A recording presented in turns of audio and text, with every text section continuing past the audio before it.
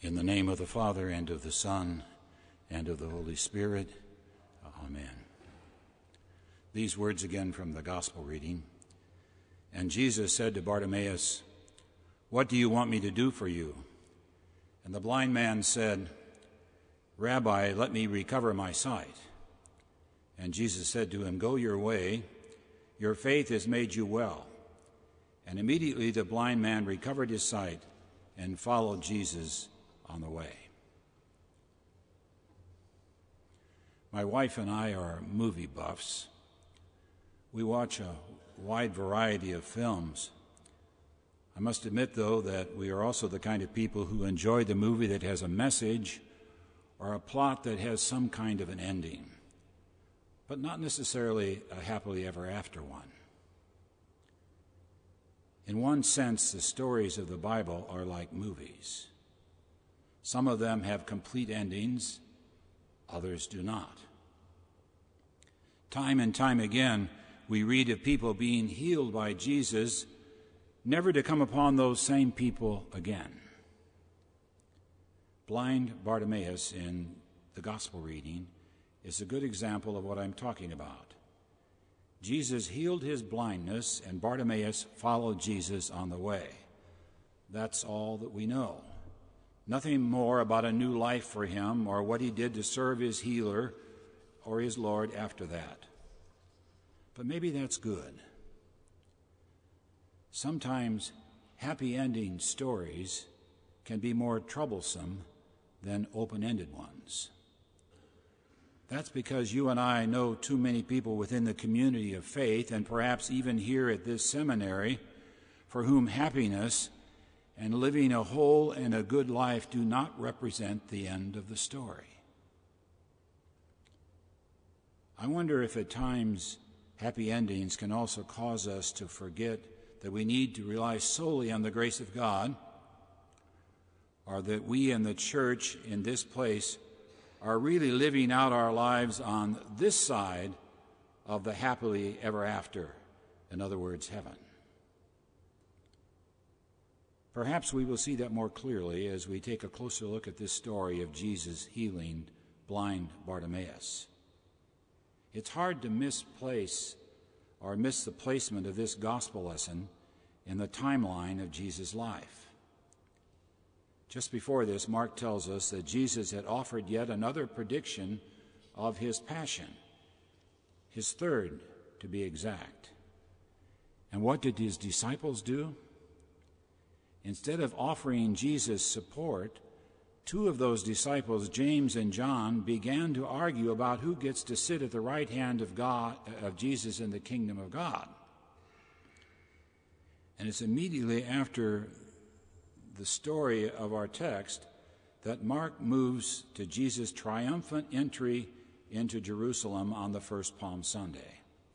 The story of blind Bartimaeus actually stands on its own. Let's look at it again.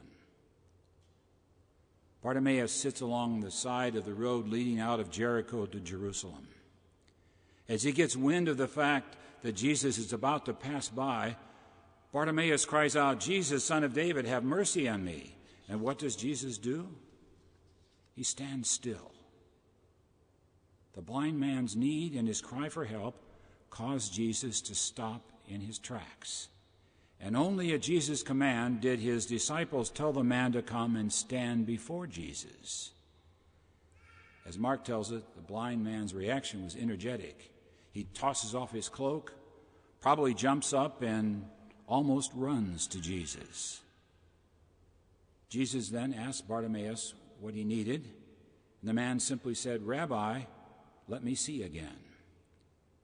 And Jesus, he said, "Go your way, your faith has made you well." And immediately the man recovered his sight and followed Jesus on the way. Do you catch the irony of this story? Look at the contrast between the way the disciples treated Jesus versus this blind man. In his confrontation with James and John, Jesus had a serious communication problem with them, a problem about their status. They could see Jesus only in terms of the values of their culture. They were blind in a spiritual sense, every bit as much as Bartimaeus was physically. Again, the irony of it all. Jesus here is preparing to enter Jerusalem, walking toward his passion and death, accompanied by a blind man who sees the way of Jesus.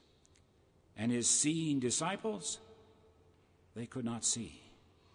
They were blind to everything but their own need. And look at how the people around Jesus reacted. Mark records that many in the crowd rebuked Bartimaeus, telling him to be silent. Now here the temptation for us is to try to find our place in this story. Here we could easily find ourselves in the crowd around Jesus, annoyed by the needs of the world around us. I'm even tempted to suggest that we sit next to Bartimaeus and cry out for healing. Or maybe it would be better for us to sit with the gospel writer Mark and get involved in the ongoing struggle of trying with the disciples to fully understand the teaching of Jesus and the heartbreaking experience of watching his walk to the cross. Maybe that would be good. Maybe it would help us see how we at times see others and their needs without really seeing them. In other words, allow our concerns about ourselves to blind us to one another's needs. Jesus healed Bartimaeus because he saw his needs and had compassion on him. He saw the uniqueness in Bartimaeus that required a special act of grace, and he gave him that grace. And believe it or not, there is a happy ending to this gospel story. A blind beggar is made a model of faith, given sight, and made a disciple. But that's also what happens to us. God's action of love in Christ's death and resurrection gives us faith and sight and makes us his disciples. It gives us the capacity to see others and their needs. Yes, meeting our Lord as did Bartimaeus changes our limited vision, opens our eyes, and starts us off following in Jesus' way. So who among us can truly see? Who among us needs a miracle? And who among us is able to pray appropriately for that miracle to take place? Those of us who, living on this side of the happily ever after, follow Jesus on his, not our way. In the name of the Father, and of the Son, and of the Holy Spirit. Amen.